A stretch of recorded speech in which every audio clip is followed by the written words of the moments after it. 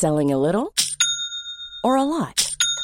Shopify helps you do your thing however you cha-ching. Shopify is the global commerce platform that helps you sell at every stage of your business. From the launch your online shop stage to the first real-life store stage, all the way to the did we just hit a million orders stage. Shopify is there to help you grow. Shopify helps you turn browsers into buyers with the internet's best converting checkout. 36% better on average compared to other leading commerce platforms. Because businesses that grow, grow with Shopify. Get a $1 per month trial period at shopify.com/work. Shopify.com/work. I'm Sandra, and I'm just the professional your small business was looking for. But you didn't hire me because you didn't use LinkedIn Jobs. LinkedIn has professionals you can't find anywhere else, including those who aren't actively looking for a new job, but might be open to the perfect role, like me. In a given month, over 70% of LinkedIn users don't visit other leading job sites. So if you're not looking on LinkedIn, you'll miss out on great candidates like Sandra. Start hiring professionals like a professional. Post your free job on linkedin.com/people today. Hey, it's Danny Pellegrino from Everything Iconic. Ready to upgrade your style game without blowing your budget? Check out Quince. They've got all the good stuff, shirts and polos, activewear, and fine leather goods, all at 50 to 80% less than other high-end brands. And the best part? They're all about safe, ethical, and responsible manufacturing. Get that luxury vibe without the luxury price tag. Hit up quince.com/upgrade for free shipping and 365-day returns on your next order. That's quince.com/upgrade.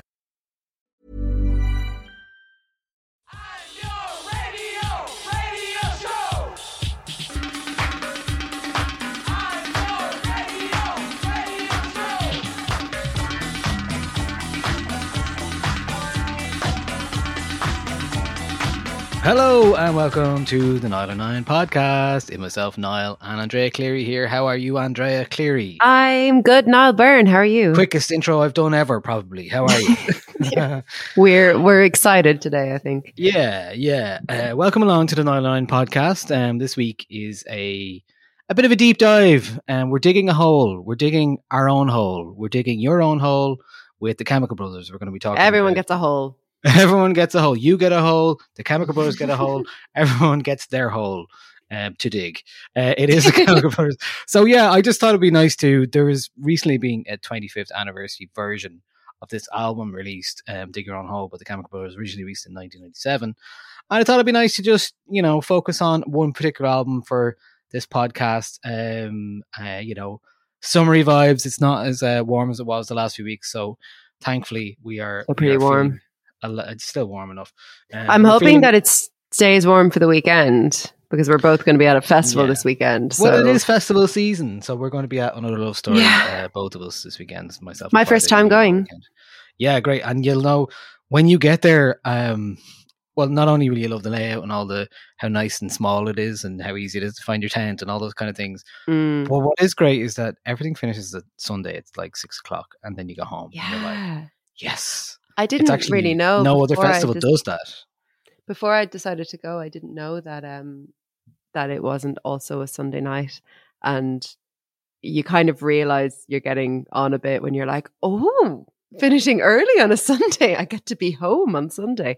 So that is very exciting. I'm very excited for it. That. Is lovely. And it is lovely because very, very small as well. So yeah, it means there's an actual crescendo to the festival, like there's one single ending to something and a get together that everyone experiences, which is a really lovely thing. And I think they're toyed about taking that away this year, but decided not to because it just makes more sense to keep it because it's a unique thing, and I don't know any other festival that does it. There might be, but I certainly don't know.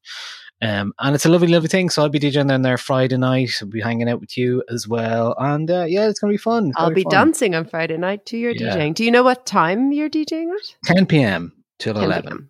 Cool. In the Treehouse area. In the Treehouse. And then I'm coming back on Saturday for a boat party, the Lumo boat party, which got a bit insane after we announced it, because it went viral on TikTok with some some random graphics. I don't know. I actually haven't looked at the final numbers, but it had at least 10,000 likes on this post from a TikTok influencer called I Come Undone. And then, but it had all this like stock footage of like DJs kind of in the Mediterranean on a boat, and you're like, lads, it's going to be a nice boat, but it's not going to look like a catamaran. Do you know what I mean? Yeah. It's not going to be the TikTok robot voice of like, there is a boat party in Dublin. No, this it was summer. actually the real person's voice, but it kind of made it look like a Love Island kind of DJ boat party, and we got hundreds of followers as a result. And sure, it was all sold out anyway. We've only 100 people on the boat, and then we're doing Lumo in Tengu as regular. But anyway, it all got a bit mad because hundreds of people were looking for tickets, and we're like, that's so there's none. And also, it's not a kind of an event you can make money on because it's kind of breaking even just to do it. So it'll be fun all the same. Hopefully we'll get a bit of next nice summer weather. Maybe you'll have like an entire fleet. Yeah. An armada of dancing. The Lumo Armada. That'll be next year. That'll be 2023. Yeah. I want my own boat. You want? Okay, grand. We'll get you a little speedboat to go beside us. Yeah, that'd be great. I could just sit by all the other boats and just say, life is short and futile. And just kind of bring the mood down. If you want to support our nautical adventures, whatever they may be, on the high seas or in sounds, you can support us on patreon.com/909. That is the plug. I'll make sure to do that again before the end of the show. But on this episode, we are going to be talking. Well, I'm going to be talking mostly to Andrea about one of my favorite albums. I'm sitting back here. You and your cat can listen to me talk about "Dig Your Own Hole" from the Chemical Brothers.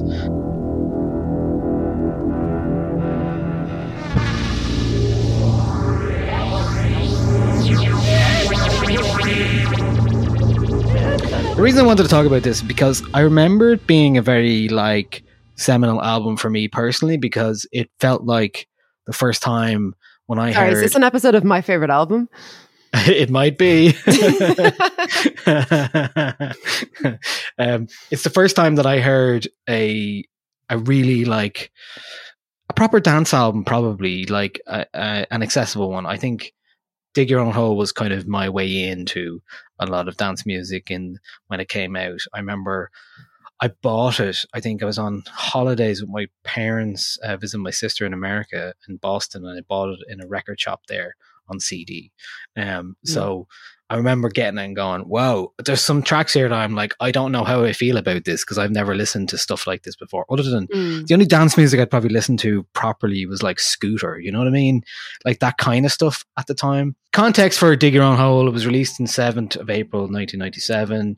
Obviously Tom Rowlands and Ed Simons, they were just 26 and 27 at the time. This is their second album.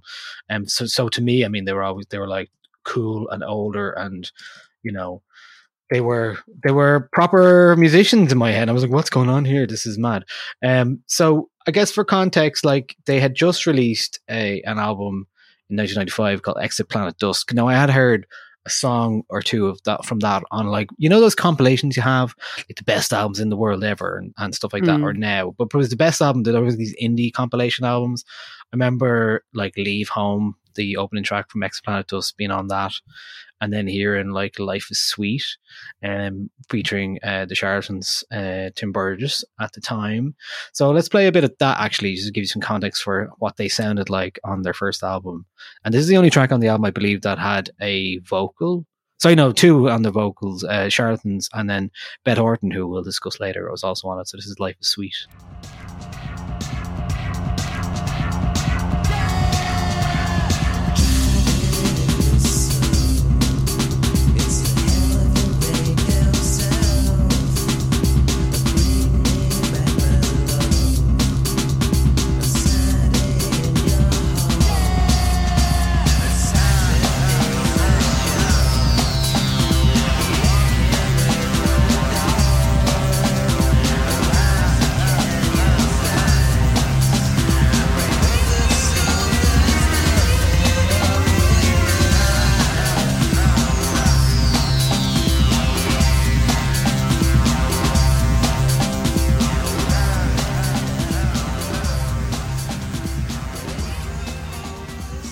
So that was Life is Sweet from the album, and basically that was a successful single for them. And funny enough, Exit Planet Dusk, as the band, ended up being a very successful album.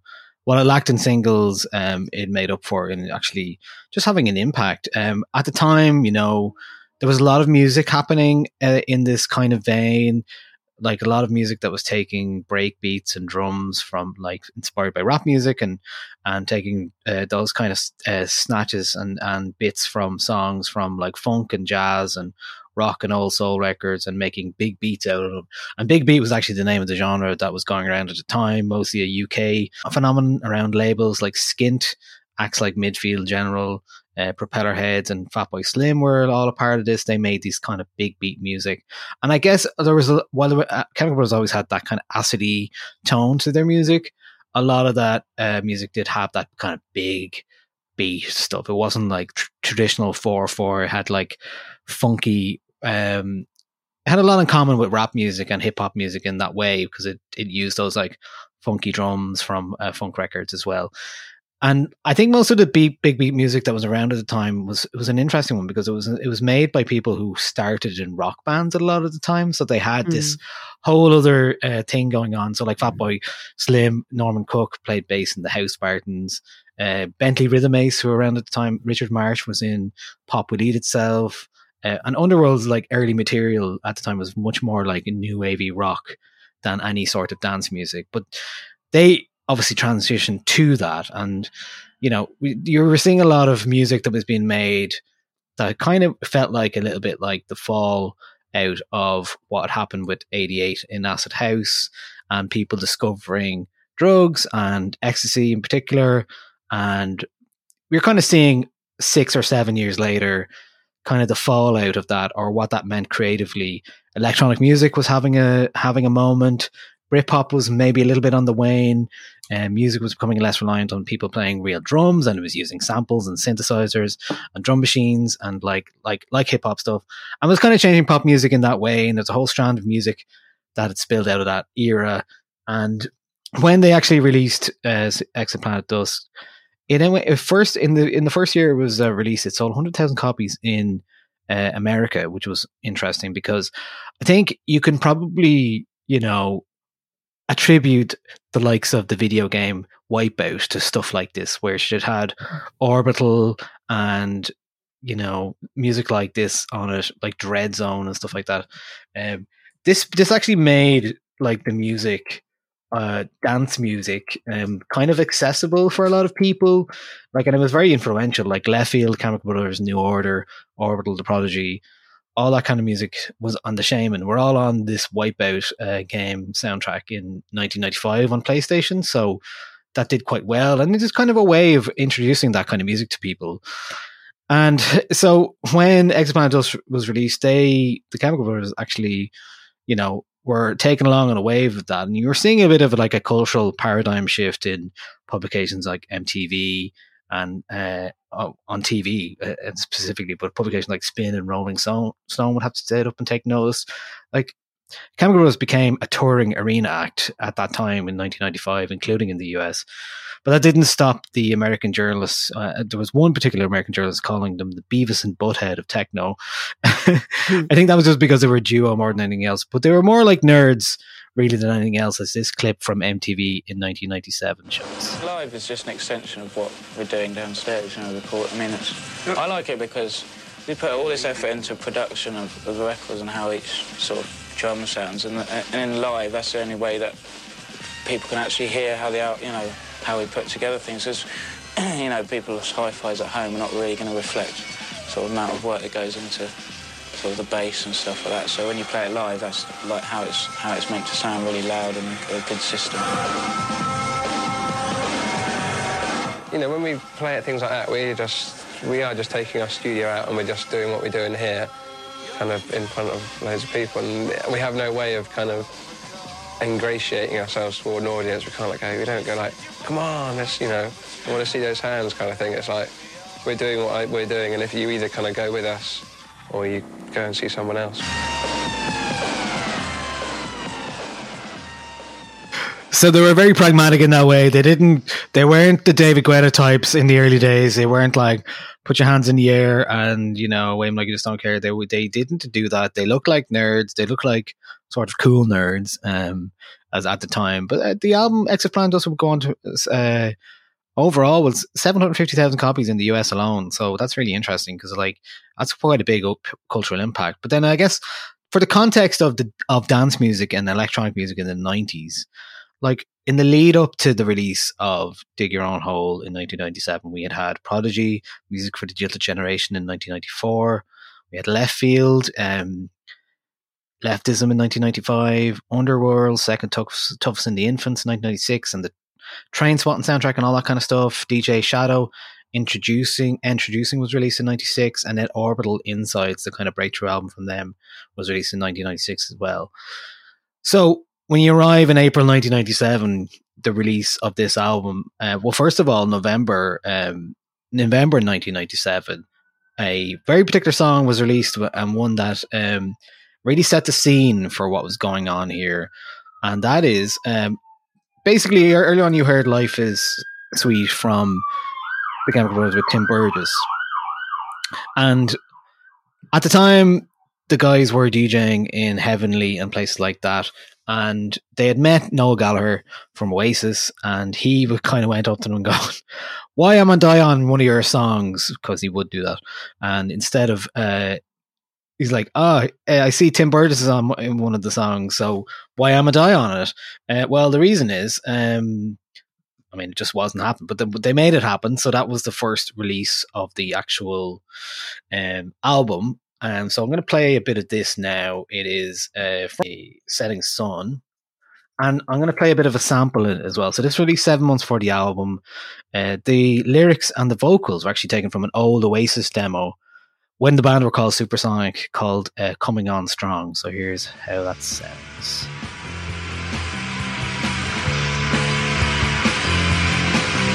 You're the devil in me that brought it from the cold.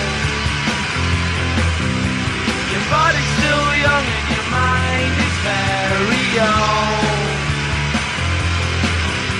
You're coming on strong and I like the way the things you just have are just fading away. You're part of the life that I never had. You said that I was just too bad.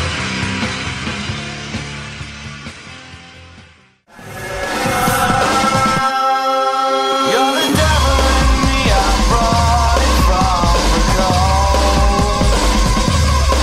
You said your body was young, but your mind was very old. You're coming on strong and I like the way the visions we have are fading away. You're part of a life I've never had. I'll tell you that was just too bad. I'll tell you that was just too bad. I'll tell you that was just too bad.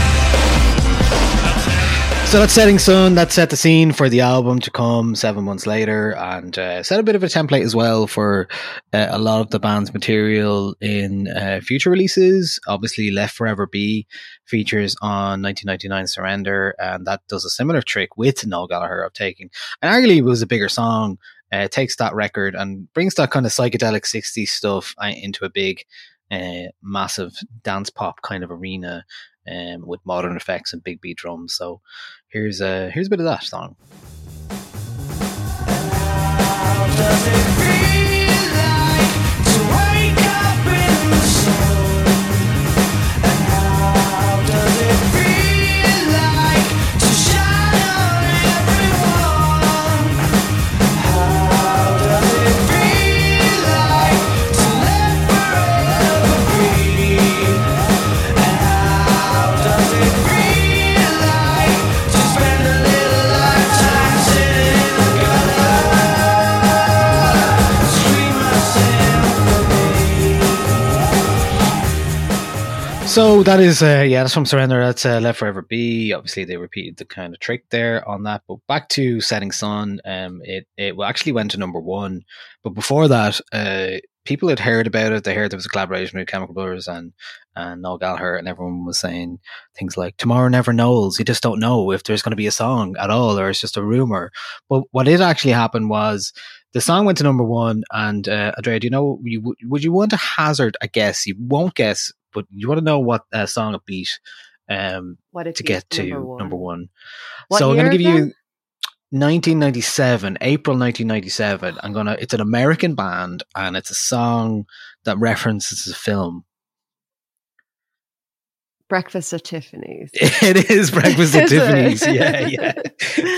I feel like you were kind to me with that clue there. Well, but, yeah, I mean, you know. I mean, there you go, I, yeah, I so- would have absolutely swore that Breakfast at Tiffany's was number one. Like Yeah, went, well, went to number one. Maybe every it week. did get There to you number one, go. actually. Yeah, There you but go. and anyway, that week it was beaten by Setting Sun. So Good. I think that's there the you go. just and right thing to have. I'll tell you now, the Even though official I charts love- say I love Breakfast at Tiffany's, but you know, Breakfast at Tiffany's did go to number one, yeah, and it did. for, Okay, for, yeah, for makes sense. and it's 18 weeks on the chart and spent 1 week at number one, so it must have been the Okay. week afterwards, probably.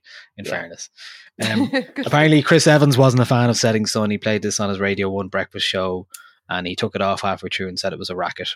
Don't get me started on Chris Evans. That's not it. No. Well, we went back and watched TFI Friday recently, as we discussed. And God, it is very toxic. What a scumbag!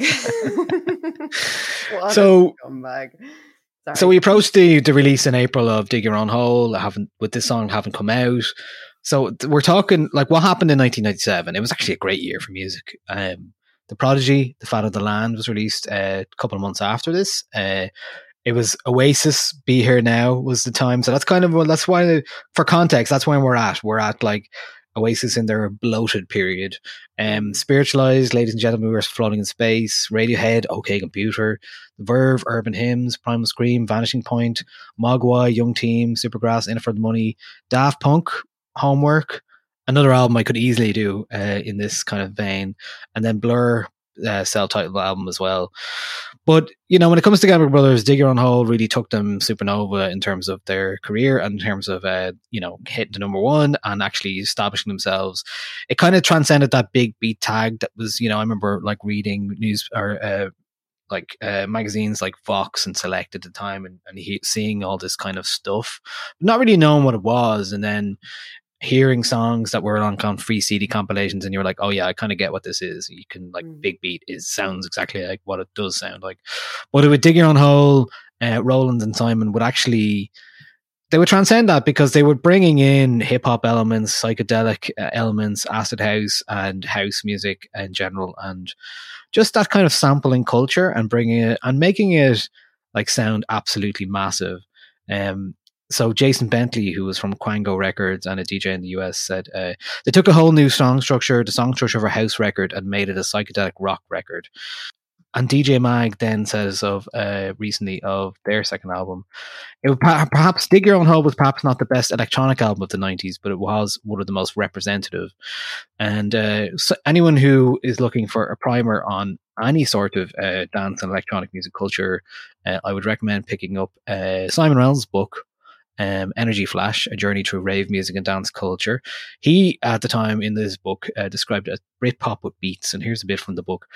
Reared on the neo-psychedelic turmoil of My Bloody Valentine and that most riff-driven of rap groups, Public Enemy, then radicalized by their experience of acid house during the college days in Manchester, the Chemical Brothers bring a punk-like attack to techno by accentuating the same blaring mid-frequencies supplied by distorted guitars.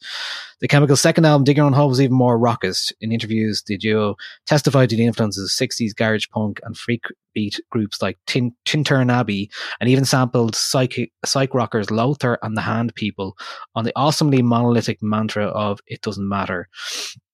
And in their Tim's Twitter listening party recently, they said this album was really shaped by touring Exoplanet Dusk and going to lots of new exciting places, playing it live, and wanting our music to sound credible out of a big PA. We're also buying lots of weird records in Japan, the US, and certainly there are a number of weird records that are sampled on this record as well. So, and one of the things they always did, and this was where they started, there's a compilation of the Chemical Brothers stuff, essentially a greatest hits, but one of the discs has Electronic Battle, so that's Battle Weapon, basically a series of tracks that they would release in advance of the album, and they have done for a long, long time, basically testing them out in clubs. And It Doesn't Matter and Don't Stop the Rocks were two songs that were released in June 1996, so nearly a year before this was actually released. So we're going to turn now to the second single from the album, and it's Block Rockin' Beats. It was a big song. It was a big video.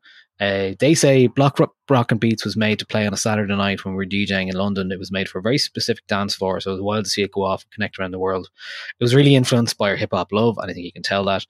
It has a fair bit of two main like hip-hop samples, so I'm going to run you through those now, and you can hear. First of all, we're going to hear the Crusaders, The Well's Gone Dry from 1974, and then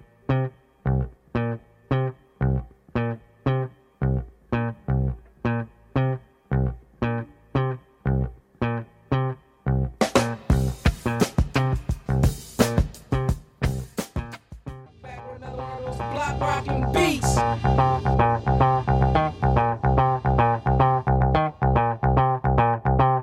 Back with another one of those Block Rockin' Beats.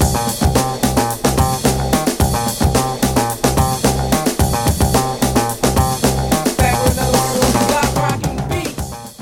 But Schoolie D is back with another one of those Block Rockin' Beats. Bust it. it's a sample, of course, Schoolie D. Gucci again from 1989.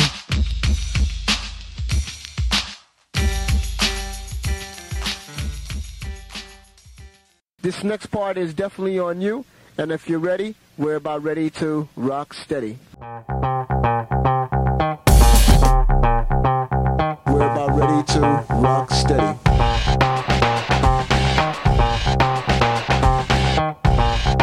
We're about ready to rock steady. The last sample there was Africa Islam, the Zulu Beats radio show from 1983. You might know that reference from a Beastie Boys track as well. And like Root Down, the Harlem Beat rappers on the Zulu Beats show. So that's the kind of samples there from that track. Although there is a dispute about, like, and I'm actually surprised because I remember the first time I heard this other song a number of years ago, and I looked it up there, and it's from Skidoo Coupe, and it's called 23. And a lot of people know the similarities between this bass line on Block Rockin' Beats and Skidoo's 23 Skidoo's Coupe. Although neither artist have openly recognised the association, it's been speculated that since both were signed to EMI, a royalties deal may have been agreed upon closed doors. And this kind of does sound like maybe that first one, the Crusaders, The Wells Gone Dry track with this on top of it. So I'll play this now.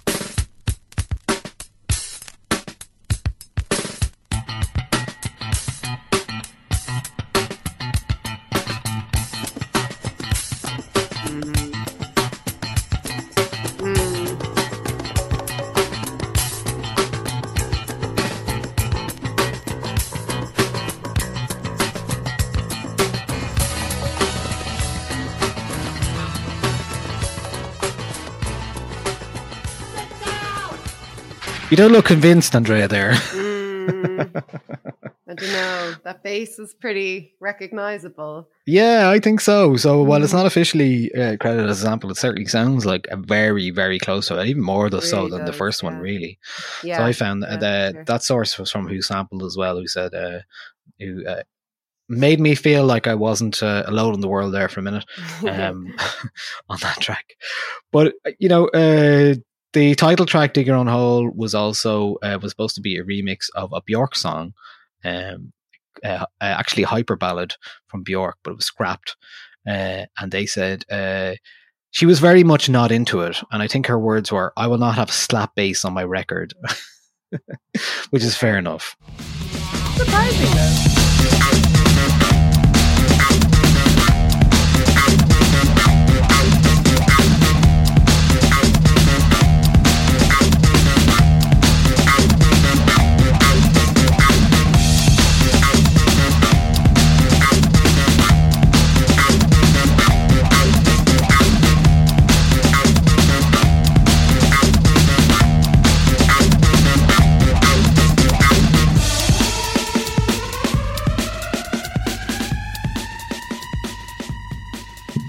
So Stereogum's Tom Brehan, who wrote about Dig Your Own Hole when it turned 20 about 5 years ago, said, Dig Your Own Hole is a masterpiece of wading through other people's records, the same way that DJ Shadow's Introducing had been a few months earlier. The difference, of course, was that Introducing was a meditative internal odyssey, and the Chemical Brothers made sure everything exploded outward. And I think that's really fair, and it's certainly fair on the next track, which is Electrobank, which was... You may remember the video at the time, directed by Spike Jonze, one of his big videos, and features Sofia Coppola doing some gymnastics and had a whole narrative, which you didn't really get at the time, in 1997 in music videos. And I think the auteurs of music videos at around that time were coming through and really making a difference. And you're seeing a lot of Spike Jonze in particular did a lot of that kind of stuff at that time, and really interesting music videos. So Electrobank, they say this always felt like a monster while making it. Spirals out of hand, messy and fast and noisy. We were trying to write a riff for it and being bored by the normal sounds we were getting. The intro features the legendary DJ Kool Herc on the mic, not a sample, but one that they recorded because when they asked him to open up for them at Irving Plaza in NYC in 1996. And the end section, this track actually does have a veteran session drummer called Simon Phillips, who plays drums on it as well as some of the samples that are on it. Phillips worked as a session drummer for Jeff Beck and Gary Moore, Nick Kershaw, Mike Oldfield, Tears for Fears, 10cc and The Who. So he is on this as well. And then there's an end section which is inspired by a psych record by Pierre Henry, which is very much like the avant-garde, like the blown out kind of slow, kind of trippy bit. Let's play a bit here. Then this is you'll hear some of the samples now from on Electrobank.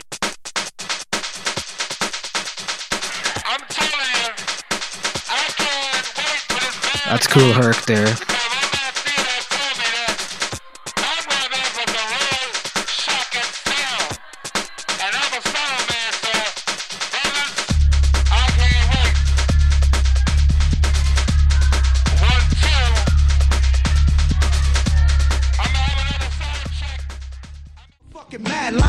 Who is this doing this emphatic type of disco alphabet, funkadelic fucking emphasis from the funk abyss, blowing up the spot with the pump rum, shaking pistol grip, losing niggas in the plot. Who is this doing this emphatic type of alphabet, psychedelic fucking? Who is this doing this emphatic type of alphabet, psychedelic fucking? Who is this doing this emphatic type of alphabet, psychedelic fucking? Who is this doing? This is Odetta's Hit or Miss.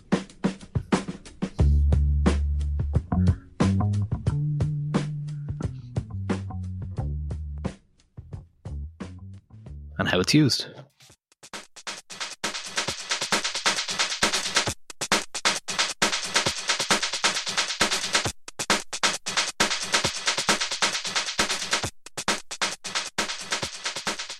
So that's how the Chemical Brothers would do a lot of their, sampling, EQ'd and filtered and stuff like that. A lot of DJs would be familiar with that kind of technique, but very simple. And the other one there was Keith Murray. This That Shit is the name of that track, which you hear there. Very, very iconic samples now at this point, and ones that were used quite a lot. From the rest of the album, I think there's a season, and I think a lot of Chemical Brothers albums go like this. There is like a passage in the middle where it kind of meanders into these kind of studio jams, and they're always really interesting. And for me, I think one of these songs, It Doesn't Matter, was definitely fairly challenging for me at the time because I wasn't listening to stuff like this, and it's like 4/4 dance music was not something I was really listening to, and I really didn't have any. I didn't have any experience of it. I wasn't going to clubs. I wasn't old enough for that. But here's It Doesn't Matter.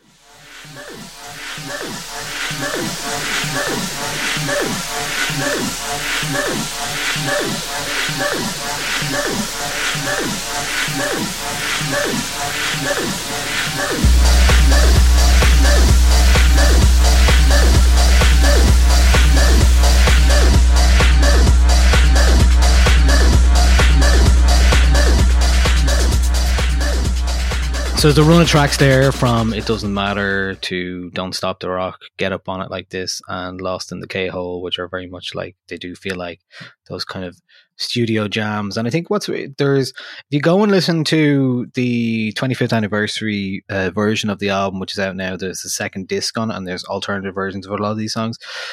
And I think they're really interesting because you can kind of hear how they would work, because a lot of electronic producers will sit in front of a laptop and, work off the grid. It doesn't sound like they're doing that in this way. They're using like analog equipment. They're using a desk. They're pushing faders up and down. They're changing things. They're putting delay on it. And it just makes for a whole different vibe. And I think that really feeds into how they perform live as well.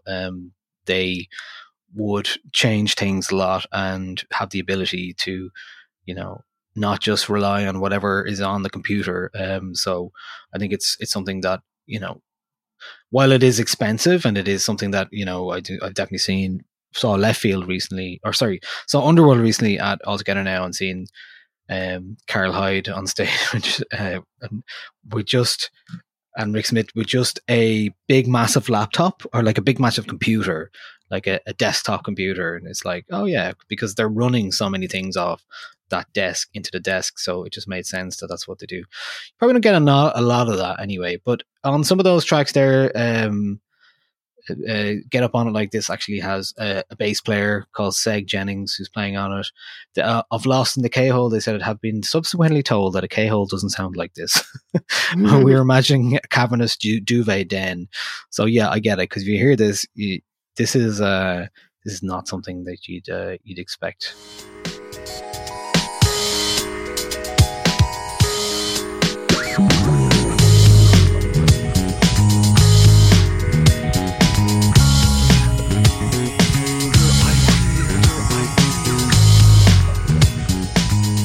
So from there, we're talking, that's track 9.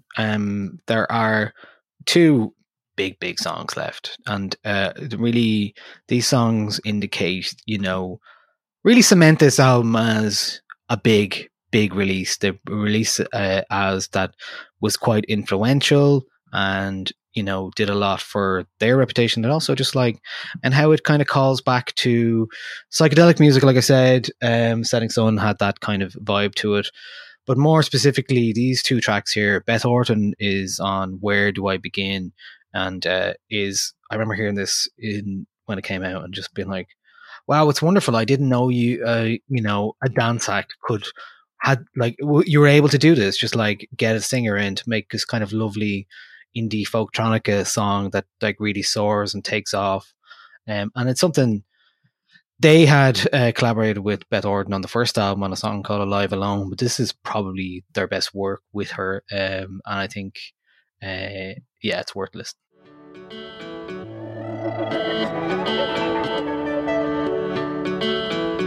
Sunday morning, I'm waking up. Can't even focus on a coffee cup. Don't even know whose bed I'm in. Where do I start? Where do I begin? Where do I start?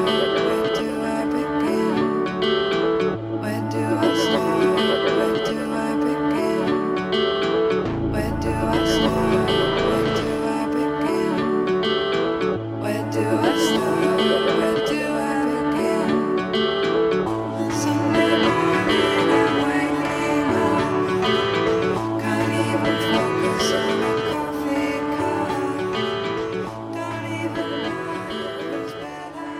So yeah, Where Do I Begin has that kind of discombobulating, bleary-eyed, I don't know what's happening sentiment to it, but also it does have that explosion at the end into these big drums, and it's something that this final song on the album would really underscore and do quite a lot. It is the song that they would finish, and still do finish a lot of their live sets with, is a song called The Private Psychedelic Reel.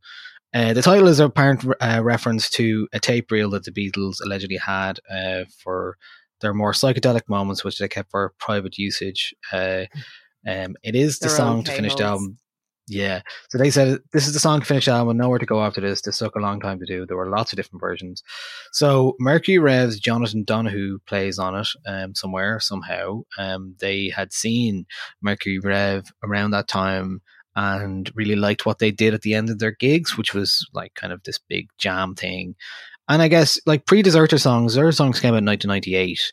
And Mercury Rev were quite a curio at that time in 1997. They were like, they had weird albums. I don't know if you've ever gone back to their early stuff, but they were fairly avant-garde and fairly weird and, experimental as well.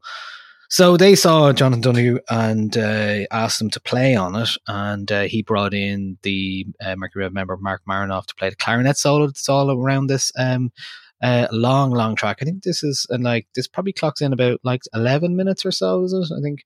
Anyway, live it's definitely a lot longer. In The Quietest, an interview in The Quietest, Jonathan Donahue told The Quietest that somewhere in 96 or 97, I can't remember, nothing was happening. Everything was at a complete standstill. We'd barely even begin writing Deserted songs. I was thinking, well, okay, I've got to go out there and pump gas for the rest of my life. Then out of the blue, I got a call from Tom and Ed from the Chemical Brothers, who said, would you like to play on a song, which was the Private Psychedelic Reel? I almost cried because I couldn't believe someone remembered me in the band to the point that they'd actually call up and say, we want to work with you. They sent me the basic tracks, and I think we were hoping for me to do one or two things and then send it back. I probably recorded 47,000 tracks. I was so exuberant, I just couldn't believe it. I remember it was a great sun through the clouds moment in a long period of darkness. It did warm me up from the chill, and I thank them to this day. So that's so sweet. Very much. Yeah, it's just a nice thing, a nice thing that happened. They brought them in, and then subsequently the band had a real taking off in terms of popularity. They changed their sound as well, and I think there's something very special about this song. It has that psychedelic 60s thing. It's kind of like, it's often referenced that the drums sound like Tomorrow Never Knows from the Beatles, which is actually something I'll play in a minute, because I'll play here because in 1996 they were doing this kind of thing live in their set. They were looping the drums from Tomorrow Never Knows and interpolating it into one of their tracks. So here's a recording from June 22nd, 1996, from a rave called Organic 96 in Southern California. On the bill was Chemical Brothers, Loop Guru, Meat Beat Manifesto, Orbital, and The Orb. And this was actually broadcast on CROQ on Jason Bentley's show, who I mentioned at the start. And the guy that posted this on bratproductions.com says, when the Chemical Brothers played this live, I was on the rails staring at the black and white flashing image of John Lennon from Yellow Submarine as the bass smacked me around. And here's how that starts.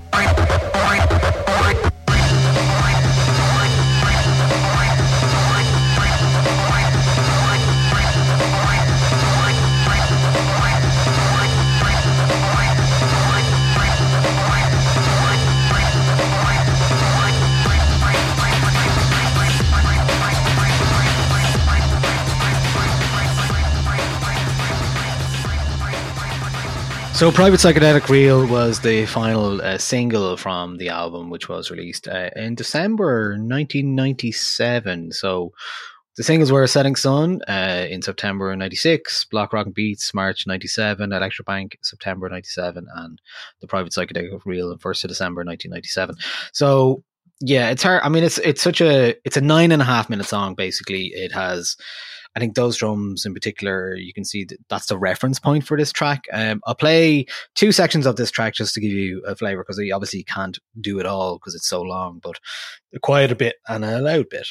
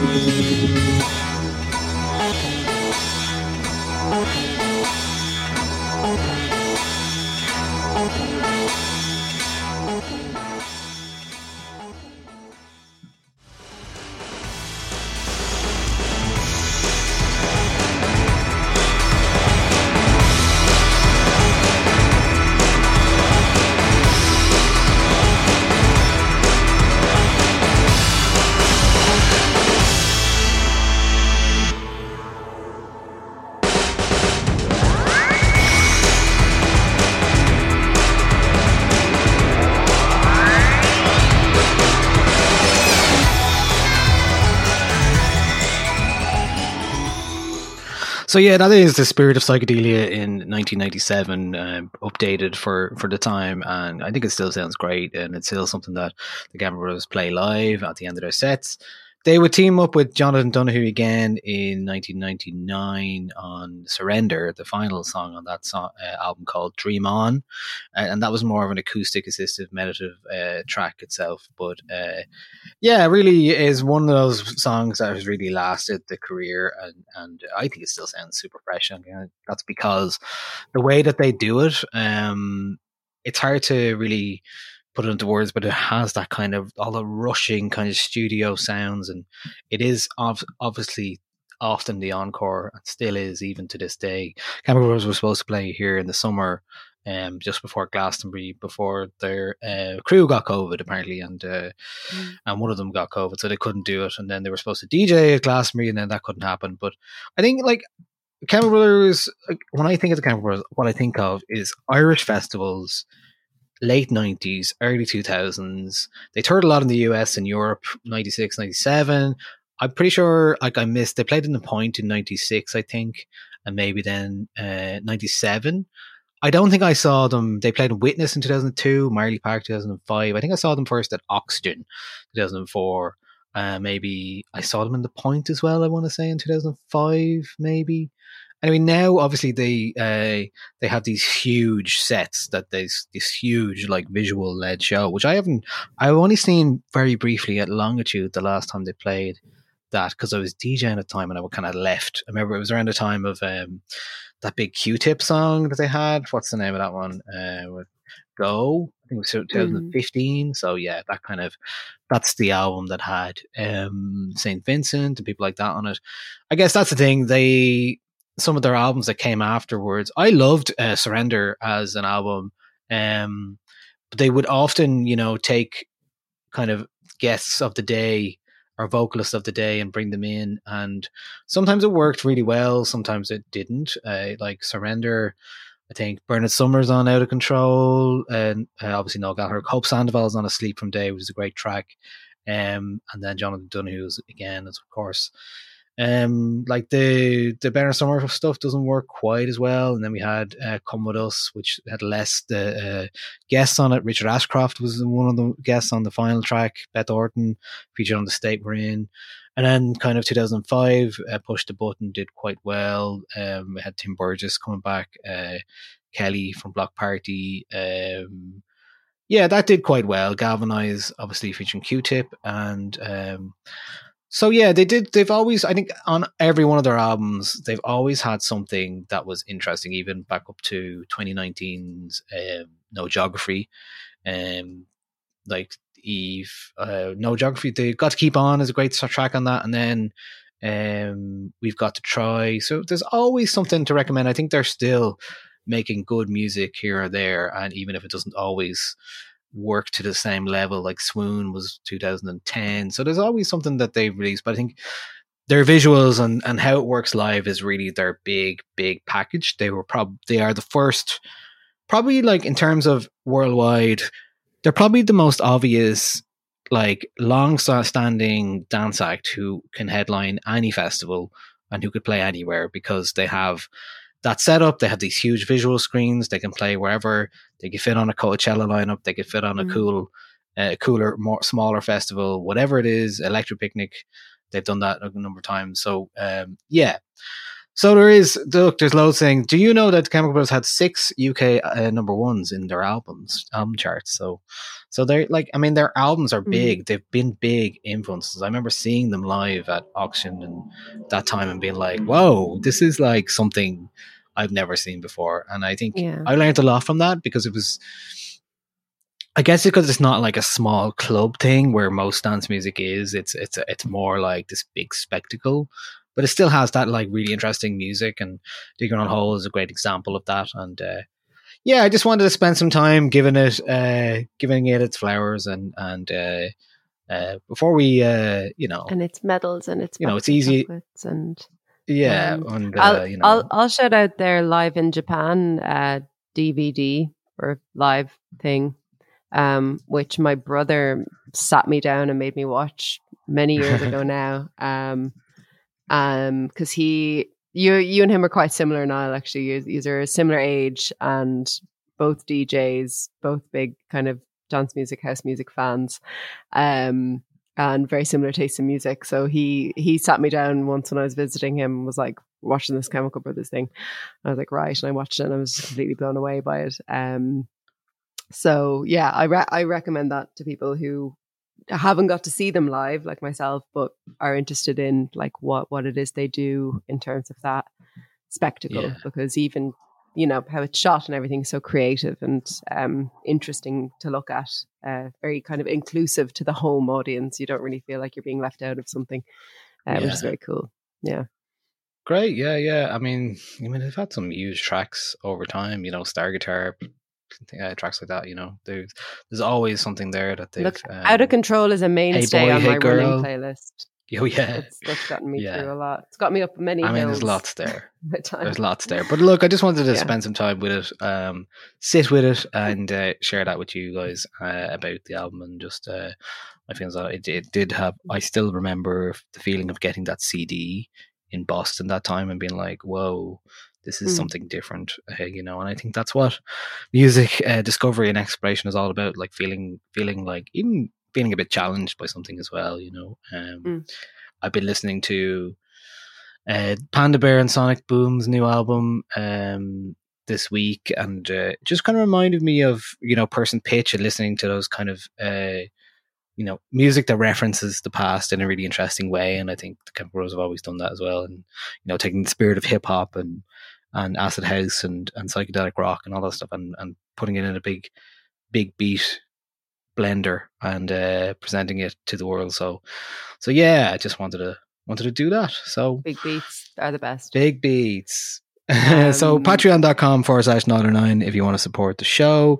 We always do extra playlists and podcasts and you know, Discord little bits. The main thing is the Discord at the moment. To access the 909 Discord, you have to sign up to the Patreon, and in order to do that, patreon.com/909. But it is great. It's a great the community is great, and I've said it many times before, but it is it's a wonderful thing to have. And in these times when it's hard to actually have a community, especially online, without it turning toxic, it's nice to have a space where you know that, you know, like-minded individuals are existing with you and having a chat with you. I think I'm so real nice. into maybe my second month now away from Twitter and Instagram. Oh yeah, I never asked. Yeah.